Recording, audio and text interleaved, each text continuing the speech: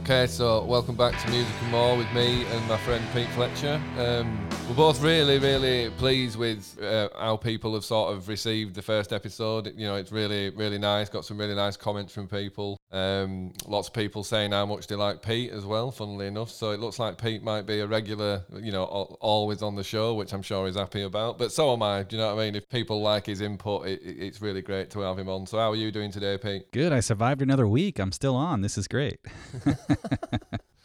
No, man, it was we had some good banter in that first episode. So it's good to have someone else on, someone to talk to. So it's really cool. But there's a few things we want to talk about, isn't there? I mean, you know more about this stuff than me, Pete, in terms of the setup of the podcast, where it is, and all those sorts of things. The proper website's now live and stuff. But as I say, you understand that more than I do. Yeah, we're still we're still stitching a couple of things together. Hopefully, you can go to www.musicandmorepodcast.com. We're working on the certificate. It's still invalid. So for the nerds out there, we're gonna get a valid certificate, SSL certificate. But we're also going to add some more show notes, right? We're going to have some links to stuff that we talk about, some videos, because I know we've been referencing a lot of some of the videos that you've been doing on YouTube. So we'll make sure that we've got an ample show notes page for each episode so people can, get to the things that we talk about pretty quickly. But yeah, so far, I think it's going pretty well. We're using Podbean. I think Podbean's a pretty good host, so I think it does everything that we need. What do you think? Well, yeah, I mean, I know nothing about any of this stuff. I'm just glad that I've got you to sort of sift through all that stuff for me, because even down to setting up the blooming account would have been a nightmare for me. It's just stuff that makes no sense to me. But yeah, I mean, other than that, I've had a pretty good week. Put out a few tweets last night, which I was quite pleased with. And it's weird with stuff like that, because obviously early on with Twitter, I had no problem for content. And it's not like I've got a problem for content now, but it's strange how things just sort of occur to me. Like, oh, wouldn't it be cool if, I did those risks that no one's even ever heard? You know what I mean? And I sort of overlooked them, because you think, well, no one's ever heard them. Why would they be interested? But then you're like, well, people might get off on that sort of stuff. So I was interested to put those out. And it's funny, people were saying how instantly recognizable it is as, sounds and songs from, the era of which I were writing them. So that was quite interesting. But, it got me thinking more about Twitter and stuff and how that fits into things. And, I really enjoy, well, as I said last time, really, still really enjoy interacting with people. It's going to be really exciting once it's really leading up to the reunion show, and starting to do more stuff, more content on Twitter and more rehearsal videos on YouTube, which I think everyone will be really interested to see. Yeah, hopefully. But the first one was so easy. That first practice. So we'll have to see how much rehearsals we actually end up having to do. But we were all obviously really pleased with how it went first time. Yeah, those videos look pretty cool. It looked like everybody was having a good time, and for that to be the first practice after a long time is that's definitely saying something. Yeah, it should be good. We were all quite apprehensive about that first practice. All of us, we didn't know how it was going to go. Do you know what I mean? We didn't know whether. That answered a lot of questions for us, because it was one thing thinking about this show, but we had to actually get in a room and work out if we could still play the songs. So we weren't dreading it, but it was certainly a turning point. And obviously it was such a relief that as soon as we started playing it, we're blatantly obvious that, it's like we all remember, and we can all still do it. It's just a case of, remembering some of the structures and things like that, and little cues of when you're supposed to do stuff. But muscle memory is a fascinating thing, and it runs so deep. And even when you stood there thinking, oh God, what do I do next? 9 times out of 10, your fingers seem to remember.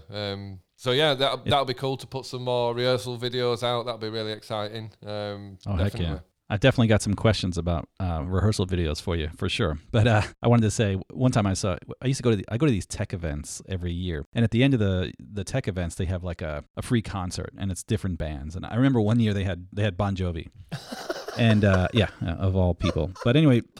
So there wasn't a ton of people watching, but I was sitting side stage watching Bon Jovi, and I noticed he has a teleprompter in front of him with all the words to his songs. Oh, really? Right. Okay, yeah. I was like, wow, okay. You just assume that, if a musician writes or makes a song that they just always remember it, but apparently not the case. No, definitely not. There's a lot of people use those. To be fair to someone like, Bon Jovi was like, what, some sort of tech seminar, was it? And Bon Jovi were playing. Yeah. I mean, what? They have these big conferences, right? So it'll be like 19,000 people. And at the very end, they'd throw this big party. And so I've seen so many different bands, but Bon Jovi was one of them one year. Really? That's amazing. That I wonder how much they got paid for that. I mean, you couldn't pay me enough to do a gig at a tech event, you know. I'm not being funny, but it's just like, imagine that crowd. Oh, I don't know. Maybe I get a surprise in my life. But well, to be fair to someone like Bon Jovi, I mean, like, God, how many songs have they or he or whatever? You know, must have a lot of songs. When you've got that many songs, I suppose, you know, something like a teleprompter would be worth its weight in gold at times. Yeah. But I know what you mean. It's very easy to assume that most people would remember, you know, the words and guitar parts to songs and stuff, but I mean, it is easy to forget. It is, but muscle memory is a powerful thing nonetheless. Yeah.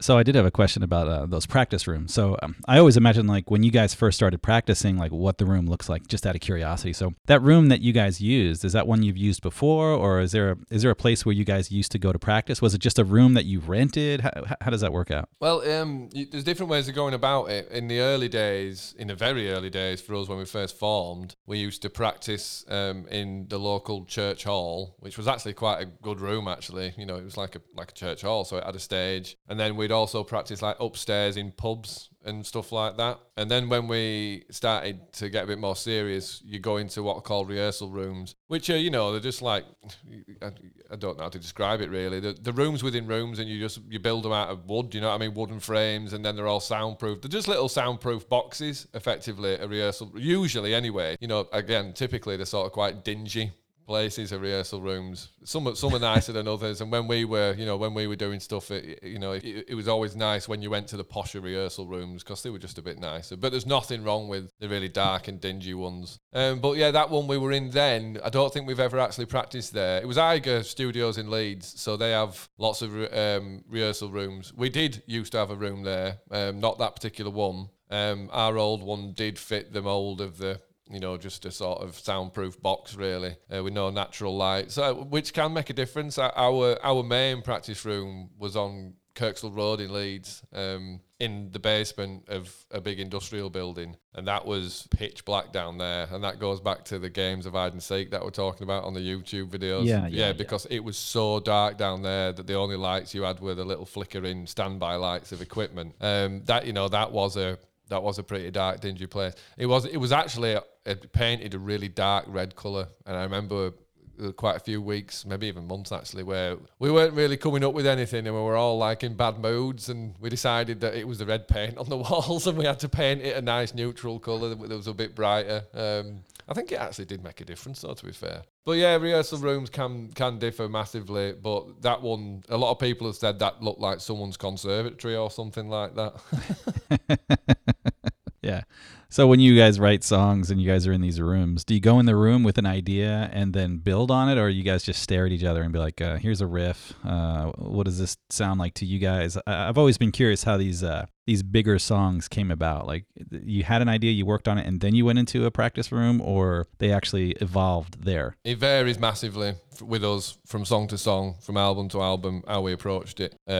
Certainly, there was occasions where we would literally just all look at each other and just go, all right, someone start doing something then. And, you know, someone would start doing something. Either Stu would start doing a bass line, Phil would start knocking out a drum beat. And, you know, there were times where we would play for, well, I bet we've played for longer than 2 hours, literally without stopping, just going through different sounds. And, you know, where you end up, there's like tons of songs that you've just actually written. And that's why we used to use DAT recorders, because if we did have like a 2-hour jam and there was quite a few different bits in it that were noteworthy, they'd be documented, you know what I mean, so they won't disappear. A DAT recorder, that's what does that mean? A DAT recorder, I mean, it's just it's like a DAT, it looks like a little cassette. I don't know what the technical term for a DAT is, I can't remember. It's been that long since I were in the game, so to speak. But yeah, just a little tape recorder basically, with one microphone set up in the middle of the room, so at least it would pick up what everyone was doing, so they could remember the part. But yeah, certainly for a lot of the first songs, like The Dance, and Walls Get Smaller, and a couple of others, Human even, I think, back then. But yeah, a lot of those they came from me sat in my bedroom messing around with my effects pedal and my guitar, coming up with something that I thought sounded cool, and then when we got to practice, I'd start playing it and everyone else would join in. You know, we'd do it like that. Or, as I've said, Stu would come in with a baseline idea. There was lots of different ways of going about it, but I think for us in the early days, it was all very loose and free form, if you will. Do you know what I mean? We rarely talked about stuff other than that bit sounds great. Let's just hammer that some more until it sort of falls into place. And that's what we tended to do over these sprawling jams. That was kind of the building process for songs. Do you know what I mean? And it's the same for myself now. That's how I work now. I'll just play over something over and over again until it morphs and forms into what it naturally wants to be. Do you know what I mean? It's rarely... Well, the only conscious thing is you going, oh, I like that. Do you know what I mean? It's not as if you sit there going, well, let's take it that direction or take it in this direction. That's all just subconscious. And then it's, your brain that says, yep, I like that. That's the direction we're going in. And it was always very instinctive with us four. Especially in the early days, right through to the end, really, regardless of, the sort of music we were making, it was always really instinctive, feeding off each other. And that's how the songs were formed. I mean, Disco's a great example. That really is a good example. I mean, we can talk more about this when we break down the songs properly, but that is a good example of what we used to do with jams. We'd be like, well, we like this bit and we like that bit. And even though they don't really have... And they have no right being put together. That's what we've done, and you know what I mean. That transition between the two. So that's an example of our sort of writing ethos, if you know what I mean. Yeah, well, heck, I heard Paul McCartney say that "Band on the Run" is actually 3 songs that he couldn't figure out, so he finally assembled them into one song. I think that happens a lot. Yeah, I think that's quite common. And I'm finding that myself when I first started writing in this period now. I was writing songs through to completion very quickly. What I'm tending to do now is I'm writing almost 5 or 6, maybe even 7 sort of separate ones, sometimes in a day or 2 days. And then, very quickly deciding which bits I like and which I don't. And, slotting bits together, never forcing them together, but that's the point. If you spend one day writing 7 or 8 songs, they're going to be in a similar place, if you know what I mean. Yeah. So at that point, because sometimes you've got like a cracking chorus and then you've got a verse that's pretty good, but you're like, well, the chorus is good enough, that's all right. Whereas if you've written a lot more, you can go, all right, well, that verse worked, but, the verse I wrote 2 hours ago, that works even better. Or, in 15 minutes time, you might write another bit and then you're like, right, there's the verse that makes that chorus work. So yeah, there's lots of different interesting ways of doing things, certainly. Yeah, well, I know you, and I think you've mentioned this before. Some of the stuff that you mentioned that I remember was on some of the videos, but then also it has just been some of our personal conversations. But you said, different experiences for the different albums, right? So, first album, you guys were whatever, bars, churches, church halls, and then ultimately renting out a space, and boom, there's the album. And then the Welcome to the North was a totally different experience because you guys were in Georgia. And then I would imagine, and I'm curious how that played out, but was that a situation where they like rented a place for you in Georgia and was like, okay, you have X amount of days, get it done? Was it like that? Yeah, it very much was like that, to be honest. And again, this is a topic in itself, and probably even a whole show in itself. But yeah, I mean, it's a cliche really for most bands that you have your entire youth to write your first album. And then your second album, you have like 3 months. Do you know what I mean? Because, as I say, it's a long conversation, but to a degree, we were sort of a victim of our own success at that first album because, people wanting to see us. So we were all over the world for, 2 or 3 years, I think. We sort of toured that first album, all the while not really in a situation to write properly. So yeah, it kind of very much was a case of we came to the end of touring that record, and the American label very much so were like, okay, now we want album number 2, and we didn't have a lot of time to get that together. We really didn't. We didn't have a lot of time to prep for it either. I think it was a case of, you're going to America next week, lads, and we were like, really? Because we'd literally just got back from touring, and they're like, yeah, you're going back because... Well, I mean, Capitol, the American label, I mean, I've never really... I mean, I should speak to Tim and Tony about it a bit more in detail, really, but I never really understood how that worked. Our first record really felt like it was run or managed or put together by, everyone at Hut. And I don't know, that it kind of was like, when it was the second album, it was like the American label were like, okay, it's our turn now. Do you know what I mean? You got to, the UK lot ran with it for the first album. It's our turn to run with it now. I might be totally wrong about that, but that's very much it's very much the picture that I got. And they were really keen for us to work with an American producer and stuff, which obviously I had nothing against at all. And when it turned out that it was Brendan O'Brien, I was absolutely over the moon about that. Absolutely thrilled about it. And I have a lot of great memories recording that album, and I love that album as a whole. But there's no doubt that there is a wider story to how that album was made and the circumstances under which that album was made. There's no doubt there is a wider point around that which isn't so rosy. Especially, well, I think for all of us, we were shot after those 3 years of touring. We were young, and we were not burnt out, but we needed some sort of break, and we didn't really get it, and there was quite a lot of pressure to create this second album. And to be fair, I think we did pretty good, to be fair. Yeah. And a lot of Welcome to the North, Bleed.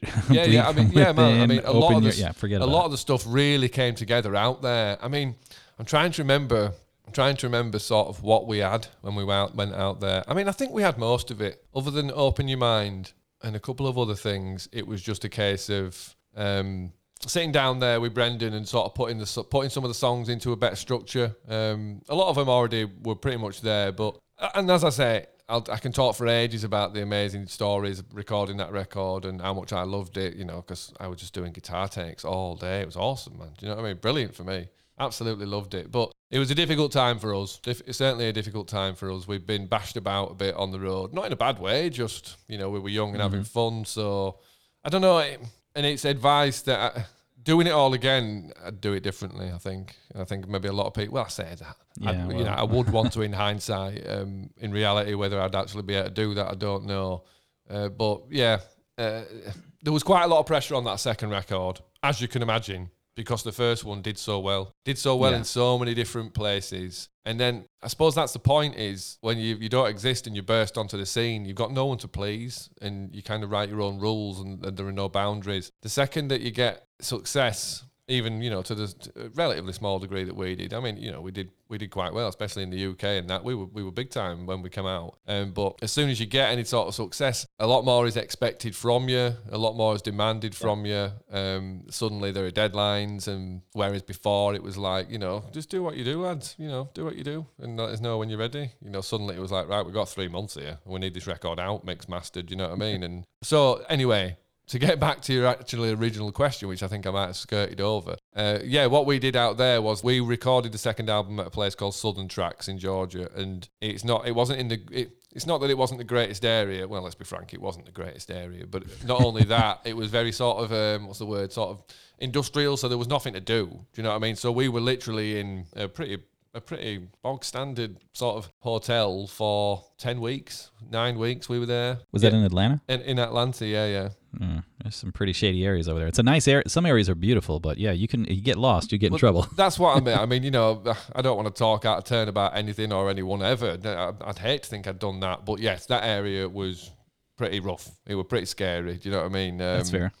Yeah, and the hotel wasn't very far, so you just, walk to and from the hotel, but it was very, I don't know, it wasn't a very nice place to spend a lot of time. The studio was, don't get me wrong, and that's where we were the majority of the time. But, we've got lots of funny stories about that hotel and, the stuff that went on there. But yeah, so we were in the hotel for 9 weeks, and because the studio wasn't actually a residential one like Jacobs, where we recorded the first album, that was actually residential.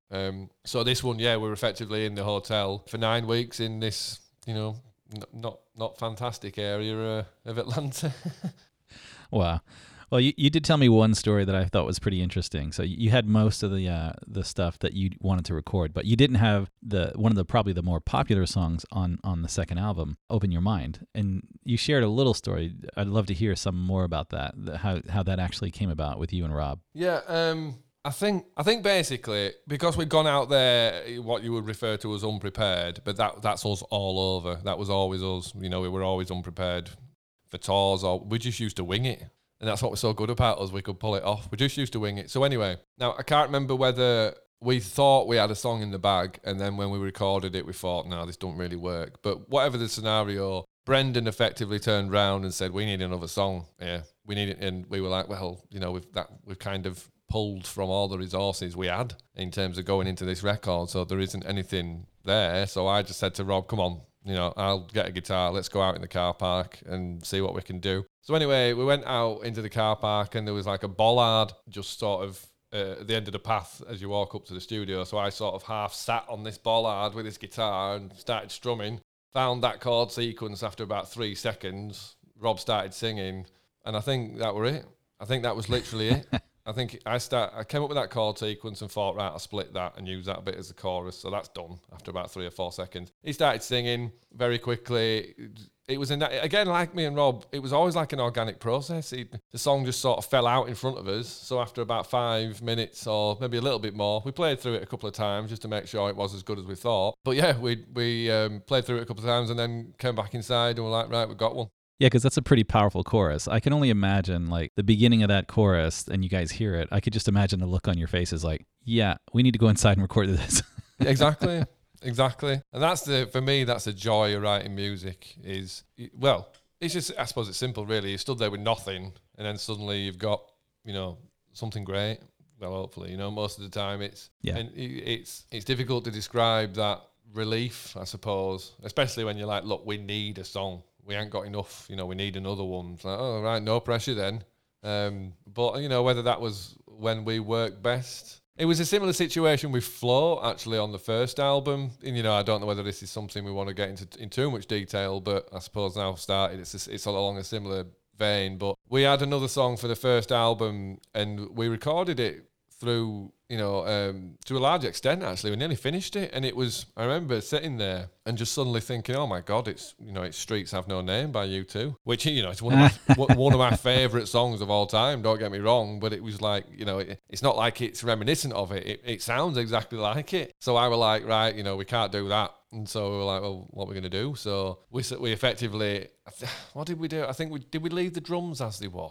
I can't remember, but we pulled a few basic elements out of that song and turned it into Float in about 20 minutes. That was another one. Oh, wow. Yeah, that was another one where everyone was plugged into the board and, you know, we were printing and we just sort of played out Float, really. And that was like another one-take wonder, as you call them, where you get a little bit of a tune going, you pass the thing at microphone and he starts belting something out and you're like, there it is. I don't need, you know, we don't need to hear anything else. That's perfect. So yeah, Float came around in similar circumstances, really. A little bit of pressure, sat there thinking we actually need this song as a number, you know, to fill up the album. Not as filler, but you know what I'm saying. You want 10 songs or... So yeah, that was a similar situation, I suppose. Well, man, it seems like you guys work pretty good under pressure. So I tell you what, I'm going to assign you guys pressure for Temple Newsome. So when we have the concert in May, you know, your homework assignment is to come with at least one new song. What do you say? Well, I mean, you are putting pressure on us there.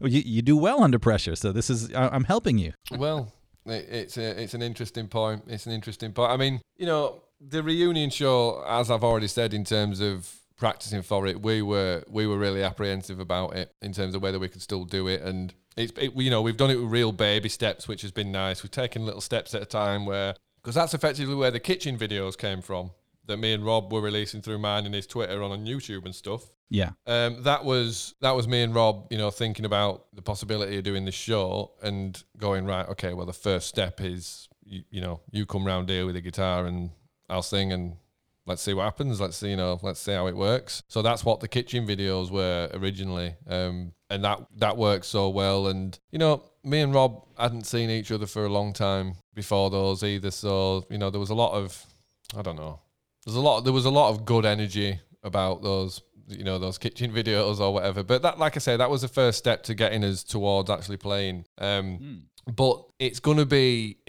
enough for us to get the set going properly and feel good about it and get it going. I mean, like I say, we know what we're doing, but at the same time, for the music to think about creating a new song, you know, that is not something we're thinking about. It's as simple as that. That's not something that's on our agenda, really. The music certainly are focused on getting ready for this Temple Newsam gig in May, and providing it goes ahead. And making sure that we're good enough, do you know what I mean, to warrant actually getting on the stage, which I'm not worried about at all. I know we will be good enough. But yeah, I mean, I don't know, man. Doing a new song, that sort of frightens me a bit, I guess. I don't know. It's a lot of pressure, and, people don't want to hear new songs at gigs. That's the last thing they want to hear, innit? People just want to hear you play the classics.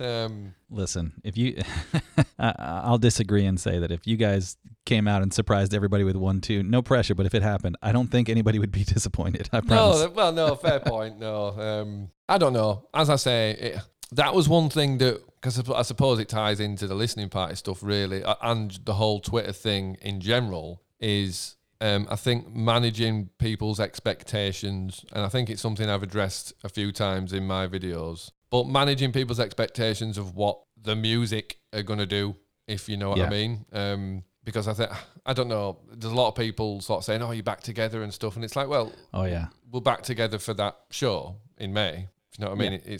That's not the same as being back together as a band and writing material. Everyone's got very busy separate lives now, so sort of anything like that would only happen if everyone was in the right headspace to do it and had the desire to do it. And I don't know, man, that's a long conversation in itself. So I'll say this then. If you guys decide to do that, don't tell anybody, not even me. Just make it a complete surprise. This way, nobody expects it, but if it happens, it happens. But yeah, I'm with you though. I don't expect it. I mean, as a fan of the music, I think it's going to be great to have a reunion. Heck, I'm going all the way across the globe to see it. And that's plenty. I mean, that's really that's enough. Anything else is gravy. Yeah, man. Heck, I'm actually looking forward to seeing this Temple Newsam. I've only seen it online. It looks pretty cool. How did that even come about? Maybe you can take me back to how did this actually happen? I know for a while the music was playing great music, and all of a sudden there's 3 albums, and there's hints of a little bit of a fourth. Then all of a sudden nothing for a long time, and then out of nowhere you're on Twitter. So maybe you can help me understand how that actually started to happen again. Yeah, well, as you say, we disappeared off the face of the planet, didn't we, really?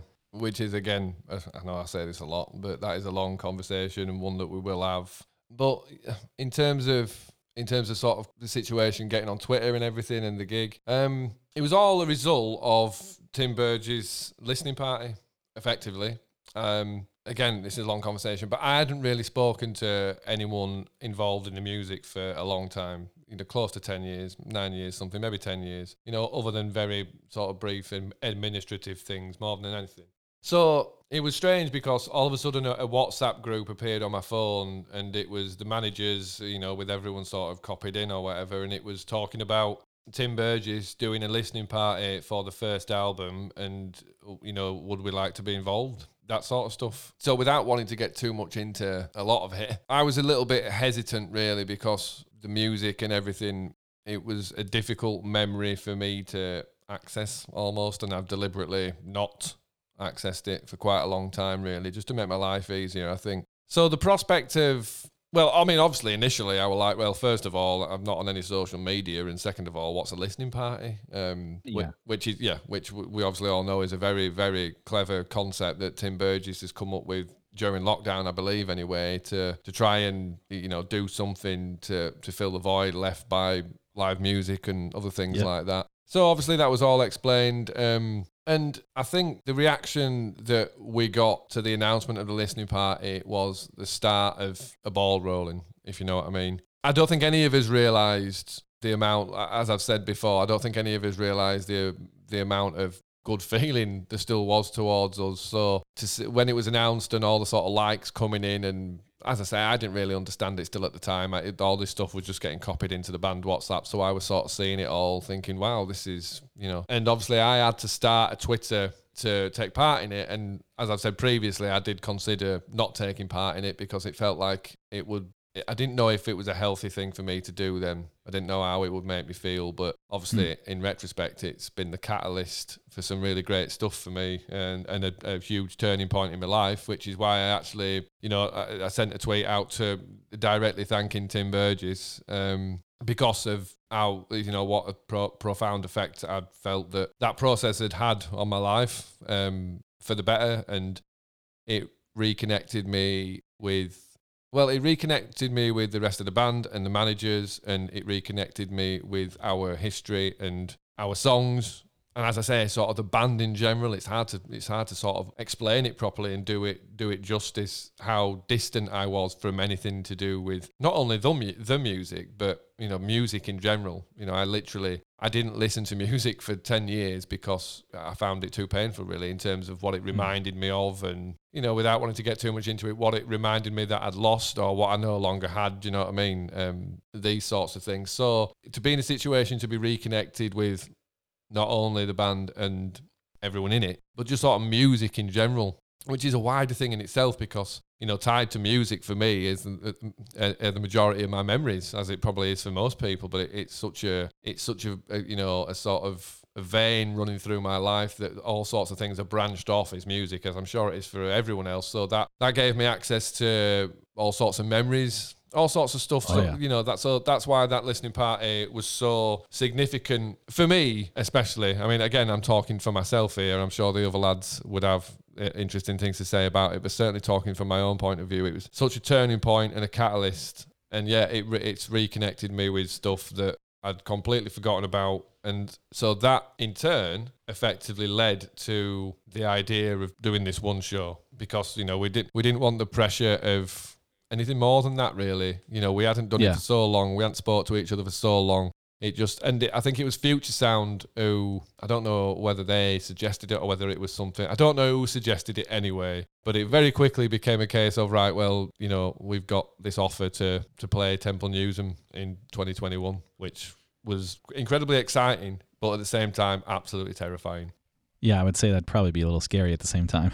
Massively scary, especially when it were like, 10 or 15,000 or whatever it is. I think it's technically 15. It's a lot of people to let down if you're not very good.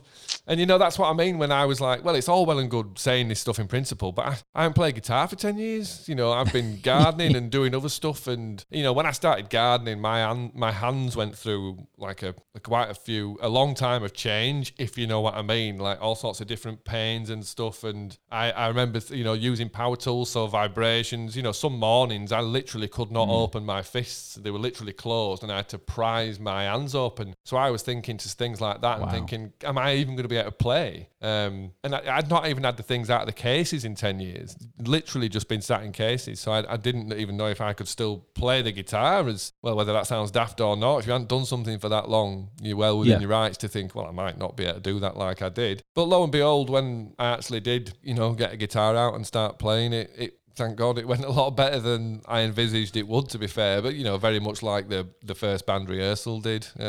Yeah.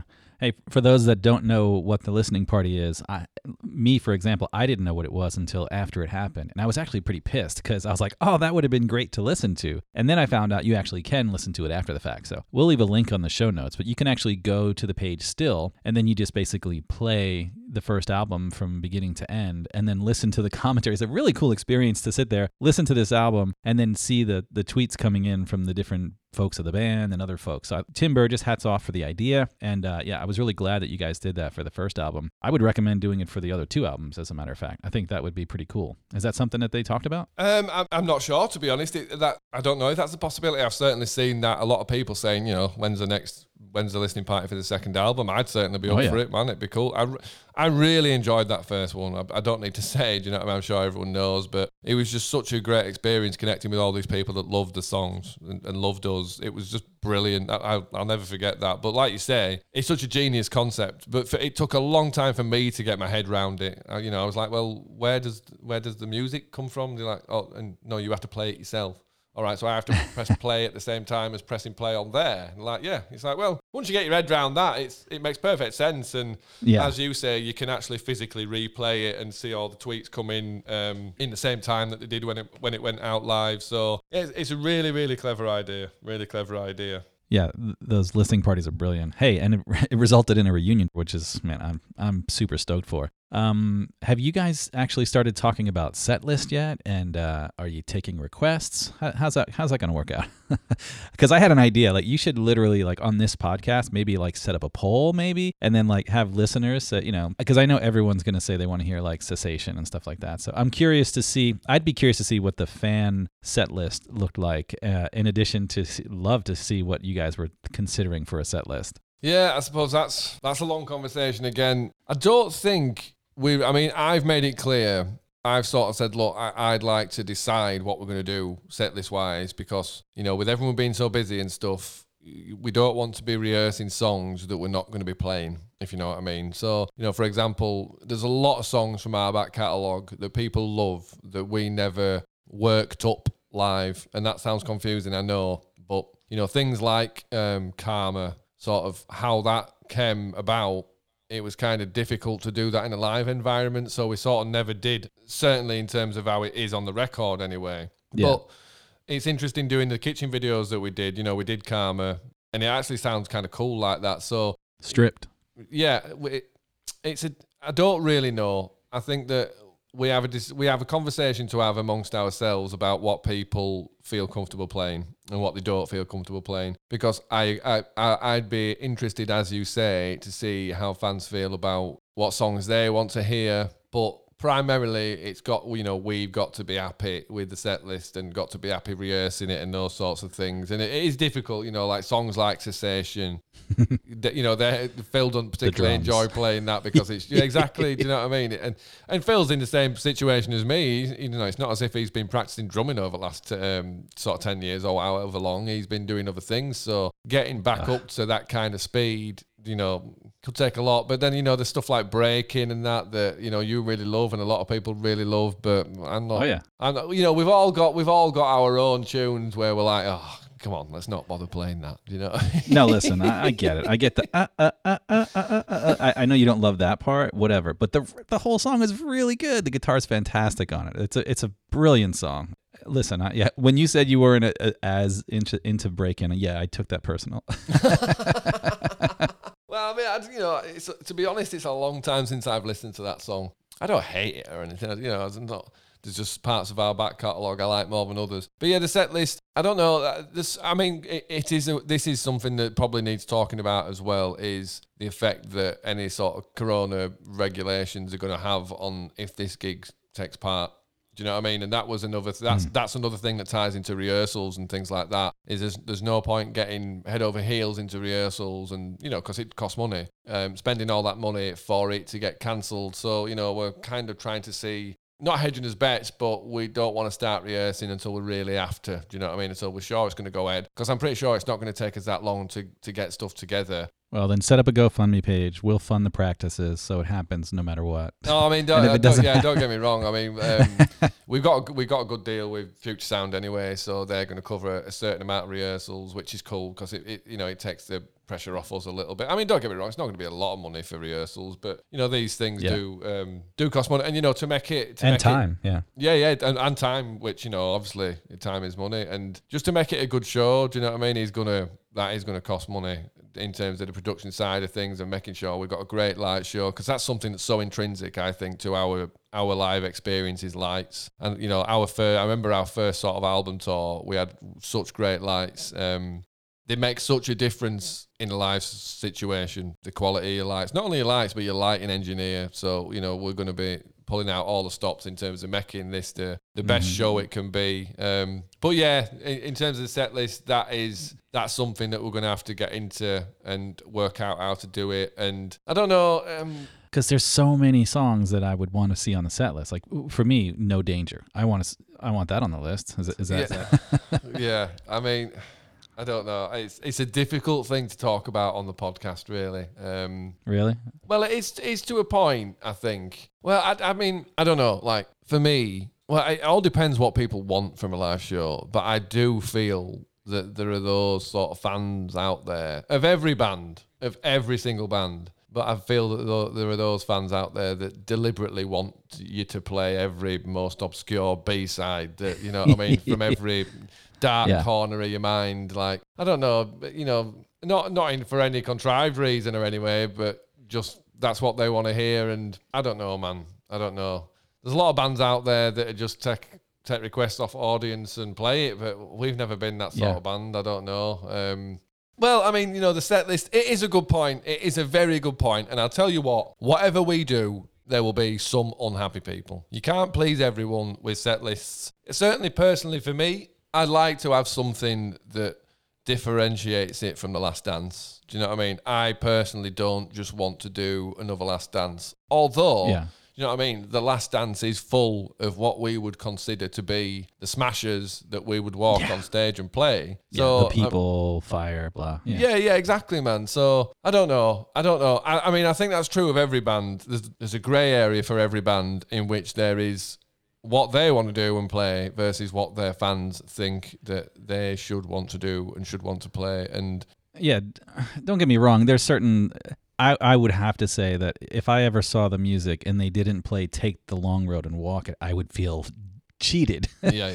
But, there's obviously, to me, there are certain songs that have to make the set list. I don't think people would argue, but I agree. There's probably a much grayer area in terms of what makes a list. But I'd love to have that conversation and hear what the other guys from the band think about what makes a good set list. So yeah, I don't know if that's something that you guys plan to do to announce in advance, because most bands don't do that, right? No. They usually just play it. So because if we announce a set list, I think you'd. Yeah. I mean, I'm all for little polls and stuff to see what people want to hear. I'm all for that, and if it's workable, we'll do it. But no, I mean, I'm not necessarily into. Well, I mean, as I say, it's a grey area, and people have different ideas about what should happen. Mm-hmm. I'm sure there's some bands whose set list is purely driven by fans. Do you know what I mean? There'll be some bands that are like, you lot decide amongst yourselves and then tell us what we're playing.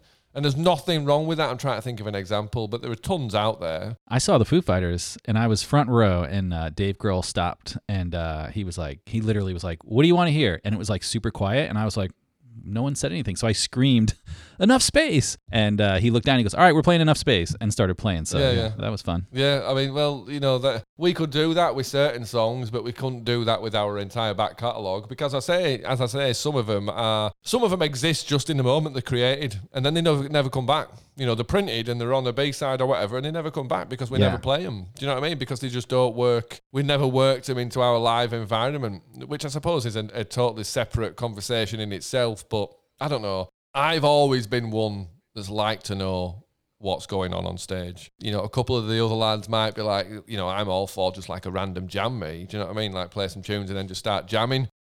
The thing with jams is they can go well or they can be rubbish. You know what I mean? So I've just never, although I've said we work well under pressure in a studio environment, under pressure in a live environment, something totally different. In terms of, I like to have a grip on what's happening. I like to know what I'm doing and I like to be experienced at it. Do you know what I mean? So tunes Take the Long Road, To I, all the stuff that was at The Last Dance. I know them inside out. You start asking me to play, well, I don't know, Well, there's lots of tunes I could name where you're if you start asking me to play that's forcing me to do some work. Do you know what I mean?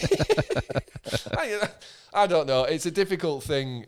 I do actually find it difficult to talk about, really, because I can be quite frank about things, and I don't like to upset people, really. Do you know what I mean? But there's certainly an element of, we'll do whatever we need to get through this and make these shows great. And as I've already said, there'll be some people that aren't happy with the set list, and there'll be some people that are, not everyone that's coming to this gig is going to know, the more obscure B-sides. Just because I'm alone, maybe. Well, yeah, stuff like that. Do you know what I mean? Symbol of Hope. Yeah, people aren't necessarily going to know those songs. So I don't know. I probably spent too much. Rain. Yeah. Well, I mean, these are all great tunes, and they're all similar in the sense that they were songs that existed in the moment. Well, they were Rain, The Rain, and stuff like that. That was one that came out of my bedroom.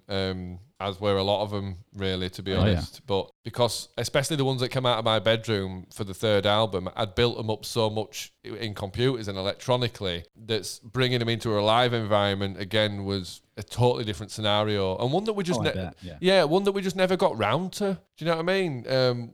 We did so much touring, it became like the set menu. You know what I mean? It's the set menu, man. Do you know what I mean? All the hits. none of the sort of, none of the obscure stuff, because you don't want people stood there going, what's this? There's two different types of people out there. There are people who just want to hear your smash hits and they're not interested in anything else. And then there's people who sort of, they want to hear the more obscure stuff. And that's why with a set list, you're never going to please everyone. And it'll be the same with us four. Us four trying to get a set list, every one of us at some point will be like, I'm not playing that. I can't be bothered playing that. Do you know what I mean? I don't know. It's got to be enjoyable for everyone, man. And fair enough. I probably have spent too much airtime discussing the set list, but I think it's a sensitive area, and it becomes a point of I don't care what anyone else thinks. Really, it does ultimately come down to that in the end. It will be what it is.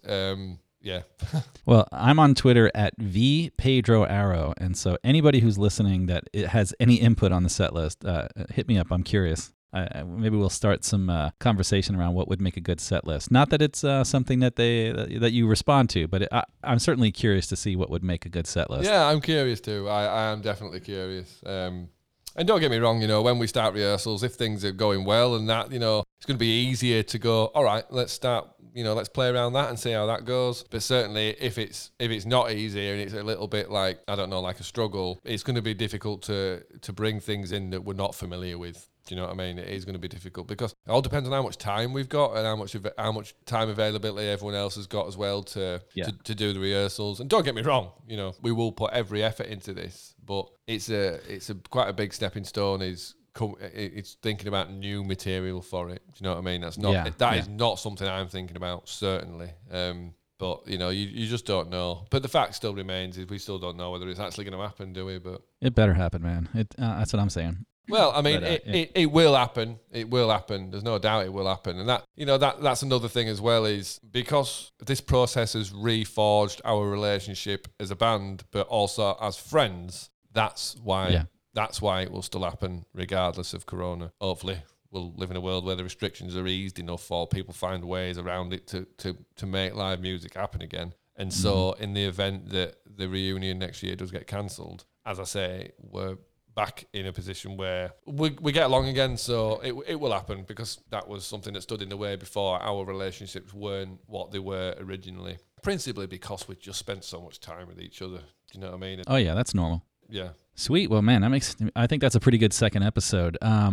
Let's a lot more to talk about, and I'm looking forward to coming on more episodes with you, man. This has been great. For those that are listening, that if there's a topic that you want to hear, if you got questions, hit me up on Twitter at @VPedroArrow, and maybe we can start to formulate, get some questions answered, maybe come up with some new topics. But there's plenty to discuss, as we mentioned. So I'm looking forward to a lot more of these. Yeah, me too. It's been, I've really enjoyed it again, and it's good having you here to keep me under control, so I don't talk about length about too many different things. Keep it interesting for everyone. But that is certainly something that might be interesting if people, because obviously people can ask me on questions on Twitter and stuff like that, but I don't have the character count to always answer them properly. So we thought it might be quite interesting, as Pete says, if you get in touch with him on Twitter, and then he can sort of collate people's questions and pick from those some interesting ones that it might be, cool for me to talk about, stuff like that.